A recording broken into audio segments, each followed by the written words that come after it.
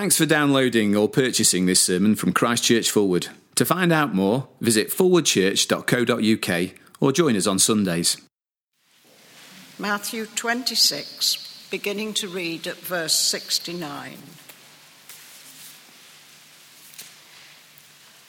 Now Peter was sitting out in the courtyard, and a servant girl came to him. "You also were with Jesus of Galilee," she said. But he denied it before them all. "I don't know what you're talking about," he said.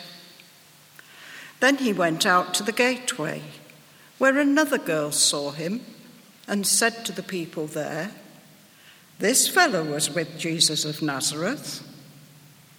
He denied it again with an oath, "I don't know the man." After a little while, those standing there went up to Peter and said, "Surely you are one of them, for your accent gives you away." Then he began to call down curses on himself, and he swore to them, "I don't know the man." Immediately a cock crowed. Then Peter remembered the word Jesus had spoken, "Before the cock crows, you will disown me 3 times." And he went outside and wept bitterly. Early in the morning, all the chief priests and the elders of the people came to the decision to put Jesus to death. They bound him, led him away, and handed him over to Pilate, the governor. When Judas, who had betrayed him, saw that Jesus was condemned, he was seized with remorse and returned the 30 silver coins to the chief priests and the elders. "I have sinned," he said, "for I have betrayed innocent blood." "What is that to us?" they replied. "That's your responsibility." So Judas threw the money into the temple and left. Then he went away and hanged himself. The chief priests picked up the coins and said, "It is against the law to put this into the treasury, since it is blood money." So they decided to use the money to buy the potter's field as a burial place for foreigners. That is why it's been called the Field of Blood to this day. Then what was spoken by Jeremiah the prophet was fulfilled. They took the 30 silver coins, the price set on him by the people of Israel, and they used them to buy the potter's field, as the Lord commanded me. This is the word of the Lord. Shall we pray as we stand? Father, as we have just sung, please teach us tonight. Please speak to us, make us wise in saving faith. Father, would you comfort us again by the truth of your gospel? Father, would you give us joy in all that we do, living in light of your gospel? And we pray this in Jesus' name. Amen. Well, as you sit down, if you want to pick up your Bibles again and turn back to Matthew 26, and we're going to consider those 2 incidents together tonight. So in 2007, we missed one of the most joyous baptisms in the world that I think there's ever been. Zoe was baptized at about a week old. It was a brilliant occasion. We wish we had been there, and even though we weren't, we could feel the joy of that occasion. You know, if you turned up in that morning and you watched as Marty and Helen carried their baby Zoe up to the front to be baptized with her 2 older sisters, you would have experienced the joy which was there. You might not have understood why it was so joyful, but you wouldn't have missed the joy that there was. Now, in fact, the same joy was felt as Zoe was born, and Marty was able to cuddle Zoe at birth. The extravagant joy was felt at her first birthday, and her second, and her third, and her fourth birthday. Now, I'm not a big sentimentalist, but I felt the joy and the happiness on those occasions. Now, looking in, you might have wondered, why were they so joyful? You know, their baptisms and cuddles and first and second and third and fourth birthdays all the time. We've got 3 children, 3 boys, and we've experienced lots of those in the time of having them.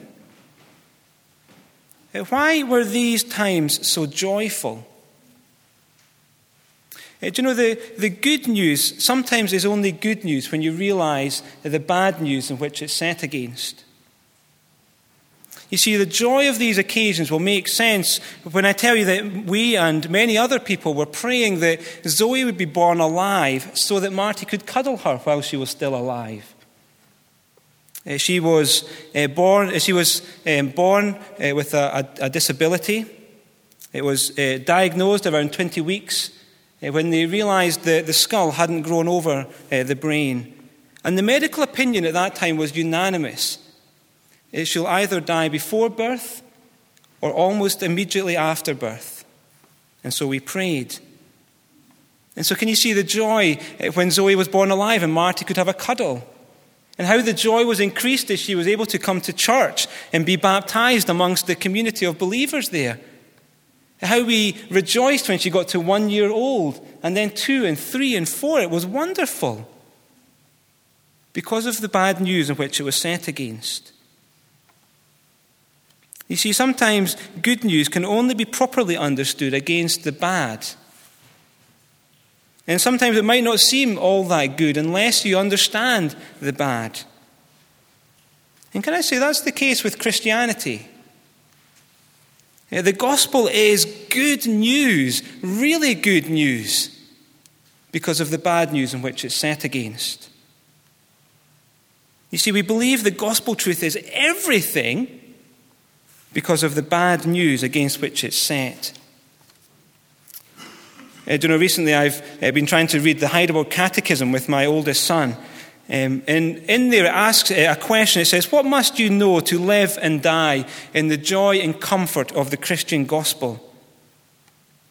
And the first thing it says is necessary to know is the bad news. And it says, I must know how great my sins and my misery are. You see, the good news of the gospel only makes sense against the background of the bad. What must I know to live and die in the joy and comfort of the gospel? First, how great my sins and misery are.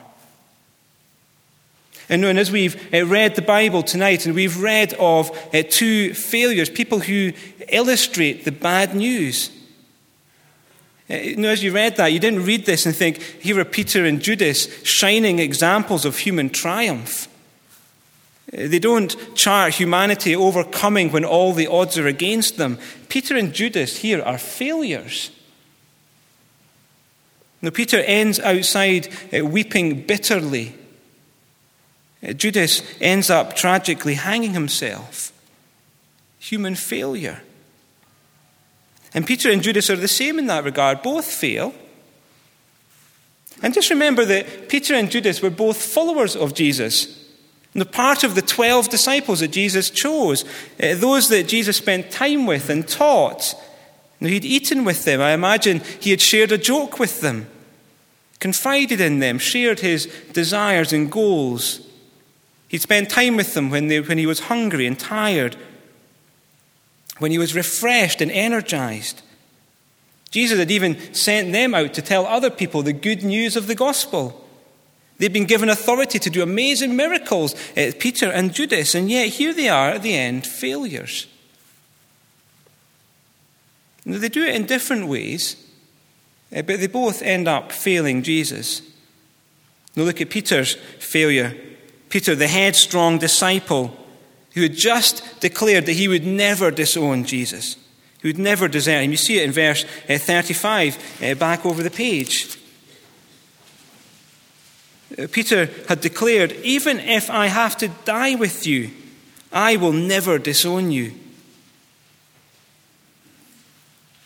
And after that, Jesus is arrested, and Peter does follow Jesus right into the courtyard. He's there. And yet when a little girl comes up and says to him, "You were with Jesus of Galilee," he denies it. You see it in verse 69.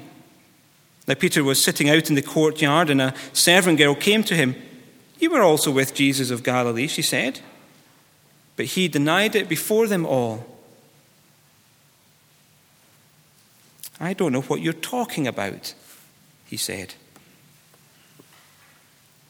And then after that, he retreats away into the darkness of the doorway.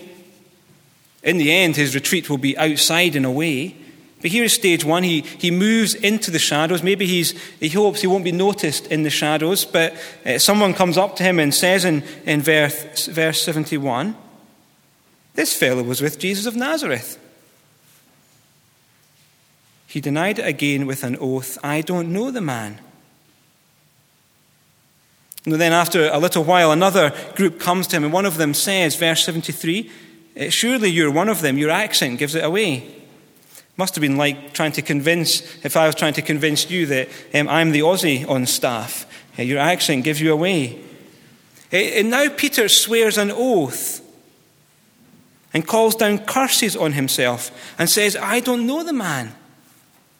And be clear what he's doing here. He's not using bad language. That's not what it means when he says he is swearing an oath and cursing.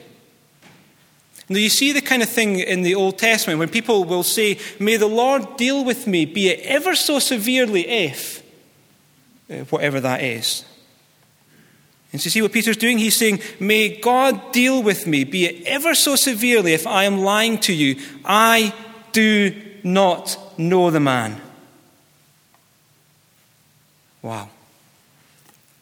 At that moment, he stands self-condemned, doesn't he? And the truth comes crashing down on Peter like a ton of bricks as the rooster crows. And he remembers the words of Jesus, "Before the cock crows, you will disown me 3 times. And Peter has done just that.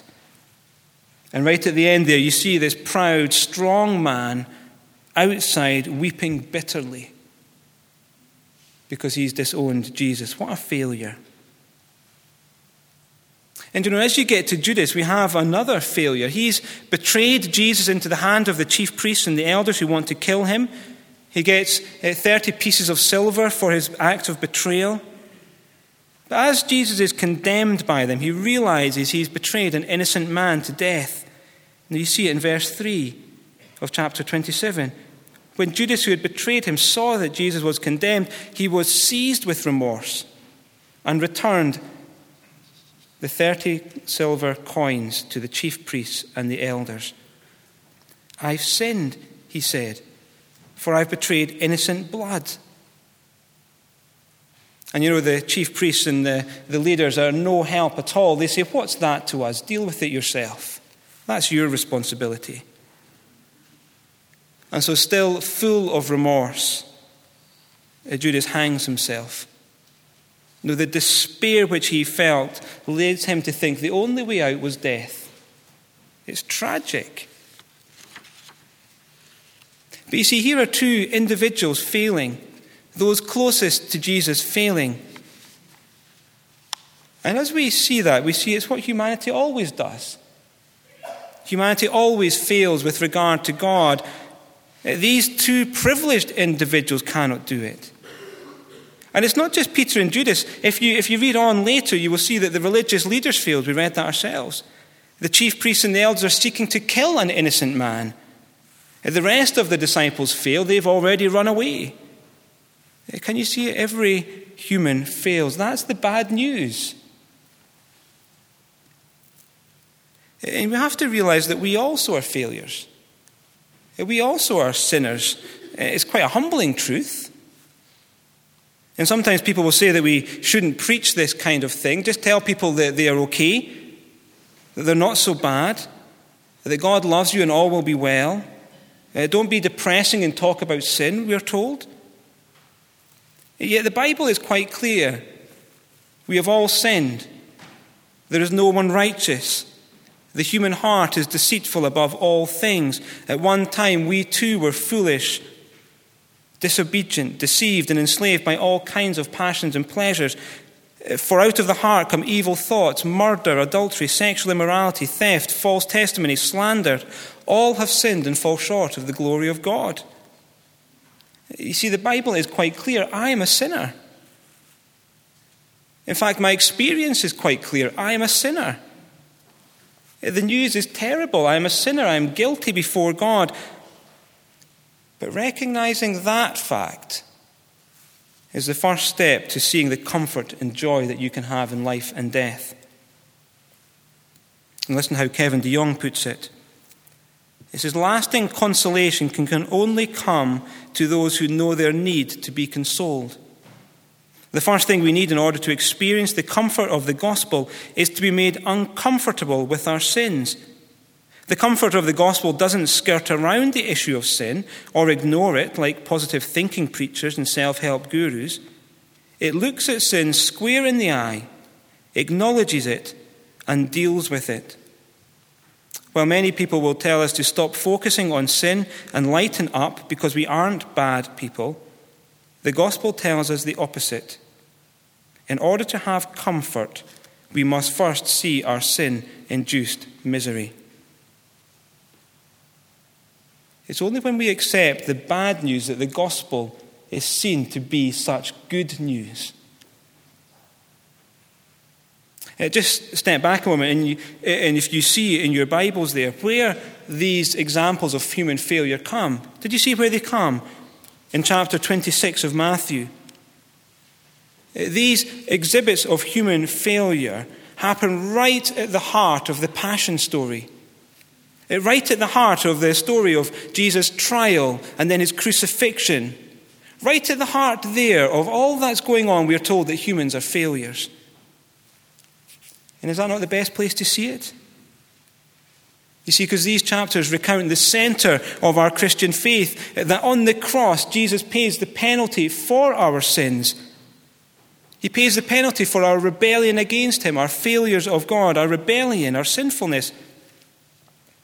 Now, right at the beginning of Matthew's Gospel, Joseph is told to give Jesus the name Jesus because he will save his people from their sins. And so here we are, we see these examples of human failure, and we see Jesus dying to save people who fail. Do you know, one of my heroes of faith is a man called William Grimshaw. He was the vicar in Haworth in the 1700s. In fact, he's a bit like Philip Hacking. He was born in Lancashire and ended up in Yorkshire for most of his life ministering the gospel. Unlike Philip Hacking, when he became a minister, he wasn't a Christian, William Grimshaw. Do you know, he wasn't a Christian. One person describes his life at the time and then exclaims after, he says, "Oh, what a scandal to Christianity are drunken, horse-racing, gambling and ungodly priests, and what a jest and stumbling block to the world." And so they are today, might I say. But you know, in the course of his duties, Grimshaw had to pastor a couple who had lost a child. And in that situation, he realized he had nothing that he could say to them. He didn't know what to say. He was lost. And it aroused in him a seriousness. And he tried his hardest to live a good and moral life. And do you know what he says his strictness led him to see? As he tried to live a Christian life, what he thought was a moral life, he said it led him to one conclusion, that his heart was deceitful and desperately wicked. And you see, Grimshaw, as he tried his hardest, came to realize that he was a failure, a sinner. He realized the bad news. He was a sinner and could do nothing about it, however hard he tried. And then a few weeks or months later, he was visiting a friend, and on the coffee table he found one of John Owen's books. It's not normal coffee table reading, but he opened the book and he read that Jesus was obedient to death. Jesus never sinned, and on the cross he died for sinners. And so would he trust in Jesus to take away his sins? And he saw that he could, and he did. He later confided to Henry Venn, another minister. He says, "I was now willing to renounce every degree of fancied merit and ability and to embrace Christ only for my all in all.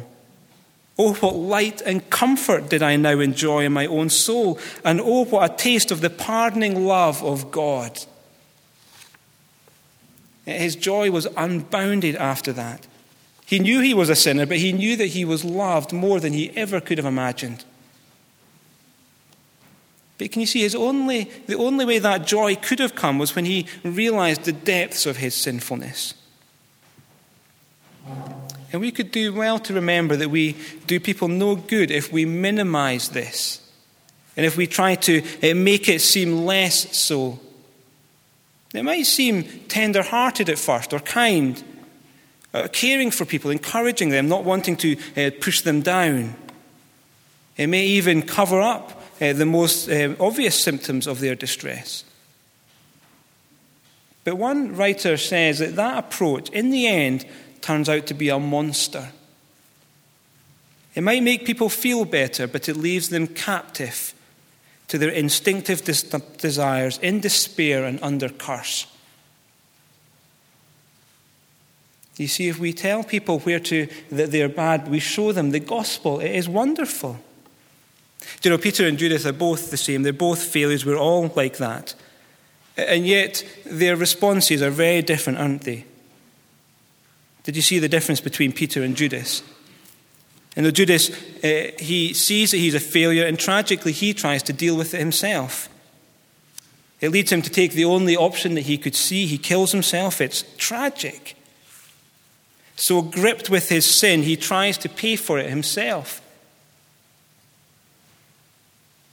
Now, John Calvin writes about people like that. He says, Scripture represents some people as acknowledging the gravity of their sin. But since they conceived of God only as avenger and judge, the very thought overwhelmed them. And it's quite a startling quote, isn't it? A sense of guilt like that is just awful. To think that you're only under the judgment of God is a terrible thing. And if you're not a Christian here tonight, and if you've understood what we're saying, to see that you're a failure before God, if all you hear is that you're under the judgment of God, we have done you a great disservice. So please keep listening. You see, Judas tragically responds. But you see, on the other hand, Peter's wonderful testimony. Now, you see, we left Peter at the end of chapter 26 outside weeping bitterly. He recognizes what he's done and is distraught. Yet he doesn't kill himself. In fact, the next time we hear of him is in chapter 28. If you flick over, we hear of him, we kind of obliquely hear of him right at the end of the gospel. In Matthew 28 and verse 16. After Jesus has died and been raised to life, it says, "Then the 11 disciples went to Galilee, to the mountain where Jesus told them to go. When they saw him, they worshipped him, but some doubted." Did you see that? The 11 disciples go there. The 11 disciples, including Peter. Peter, the one who has spectacularly failed, is back. He is here. He worships Jesus after his death and resurrection. I wonder whether he was one of those doubting. You could understand it, couldn't you? If I was Peter and I was there standing before Jesus, will he have me back? Is it going to be okay? Well, remember the whole point of these chapters. Jesus goes alone to the cross to save sinners. And so here, Peter comes and finds that his sins can be forgiven. He sees the mercy of God shown for him. And we can be shown the mercy of God because of Jesus.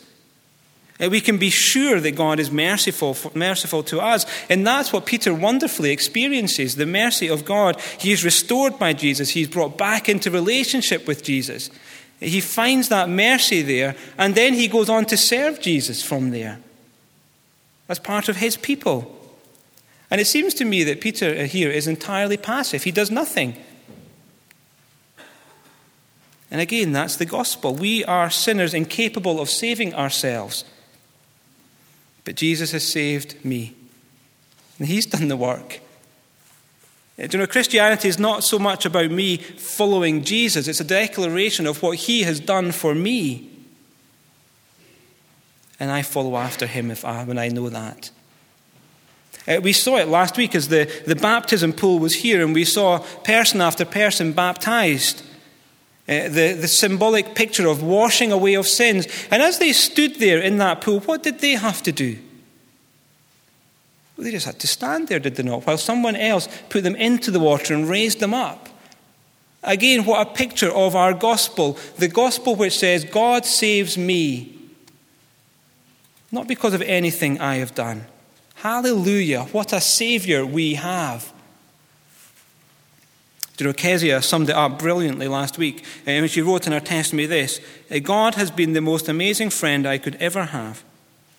Even when I fail or mess up, I know he still remains faithful. In fact, it was whilst I was still far away from God that he chose to die for me. Christianity is not about what I have done in the past or even what I can do in the future, but about what God, in his great love, has already done for me. You see, Jesus predicted Peter's failure. He knew he would fail. And he went to the cross. He knew his disciples would desert him, but he went to the cross. He knew that we were sinners, but he went to the cross. God demonstrates his own love for us in this. While we were still sinners, Christ died for us. Well, as I draw to a close, let me just draw out one more implication for us. Now, earlier in the gospel, Jesus says, "Blessed are the poor in spirit, for theirs is the kingdom of heaven. Blessed are those who mourn, for they will be comforted." When you are humbled as you realize your sin, you see the kingdom of God. When you mourn over your sin, you are comforted. You see, we should think less of ourselves, but we should see that we're wonderfully loved by God. You see, we should be those who are humble, admitting our sins and finding the restoration that comes from the gospel. I guess one of our problems is we don't like admitting that we're wrong. When I used to work as a physio, I would see it all the time. Things would be done wrong, but nobody would want to admit that they were done wrong. Because if you admit that they were done wrong, there would be consequences which would come from that. Sometimes you admitted things because you knew they would be found out. Yet other times you wouldn't want to admit them because then you'd have to deal with the consequences. And if we do that with our sin, we are in terrible grounds. We don't like to admit it, don't we? And you see the difficulty. We don't want to admit that we ever do anything wrong. You see it when you write. Do you do this when you write application forms? You have to write down what your weaknesses are. And so you say, I work too hard, and sometimes I need to be told to work less. Or I care too much for our clients, and so sometimes I work at weekends just so that they can feel special. That's the weaknesses we like to express, the ones which show that actually we're really quite good. But can you see what the gospel does? It humbles us. It makes us poor in spirit. A couple of years ago, I spent some time with a girl who had failed big time. She had failed and everybody knew about it. Well, she thought everybody knew about it. Not everybody did, but that's what it felt like. She'd never failed in anything before in GCSEs or A-levels. She'd got a good degree. She was stuck in at church and involved in so many different ways. And then she failed. And everybody could see, lots of people could see that that's what happened. And one of the hardest things that she had time coping with was the fact that it was public, that people knew. And yet it was actually really good for her in the end, because she came to grasp the truth of the gospel afresh. That God loves sinners and restores them and brings them back. She was amazed again by the truth of this wonderful gospel. And yet I think sometimes we come to church, do we not, thinking that we need to show that we've got it all sorted. We don't want to admit that we are sinners in need of the mercy of God and the forgiveness of God, and so we try to look like we've got it sorted. So when you're struggling in whatever way it is, you don't want to admit that. If you're struggling in your marriage, you don't admit that because I'm not the kind of person that would do that. When you're addicted to pornography, you don't want to tell anybody because I'm not that kind of person. Whatever area of sin it is in life, we don't want to admit to anybody because, well, we're not like that. We're better than that. But does not Peter and Judas show that we are all like that? We all do fail. We all need help. Look, maybe can I encourage you to do something you've never done before? Maybe say with a Christian friend, I'm struggling in this area. I'm a sinner in need of help. Now, we share our joys, but do we also share our struggles with each other? It's not an easy thing to do. It's a hard thing to do because you have to admit that you're not perfect. But it'd be a wonderful thing to do. It'd be a humbling thing to do. And those who are humbled are blessed by God. And if someone does come to you and says, I do sin in that, don't just say, oh no, it's all right, you're not a bad person really. Or don't say, oh no, that's okay because I do it too. Don't minimize it. Show them and point them to the place where forgiveness can be found again. Point them to our wonderful Lord Jesus. To the Lord Jesus who loves them and accepts them and forgives them. And then together work out how you're going to live in the light of that. And when you fail again, you say, Lord, I'm a sinner. Please forgive me again. I was speaking to somebody this morning, and she was saying that's what she does every day now. She prays in the morning, Lord, give me strength to be glorifying to you and to do what I should be for you. And every night she comes back and prays, Lord, I'm sorry that I failed again. Please help me when I wake up in the morning. It's the wonderful truth of the gospel, isn't it? Well, tonight, see the glory of the gospel. While we were still sinners, Christ died for us. Shall we pray together?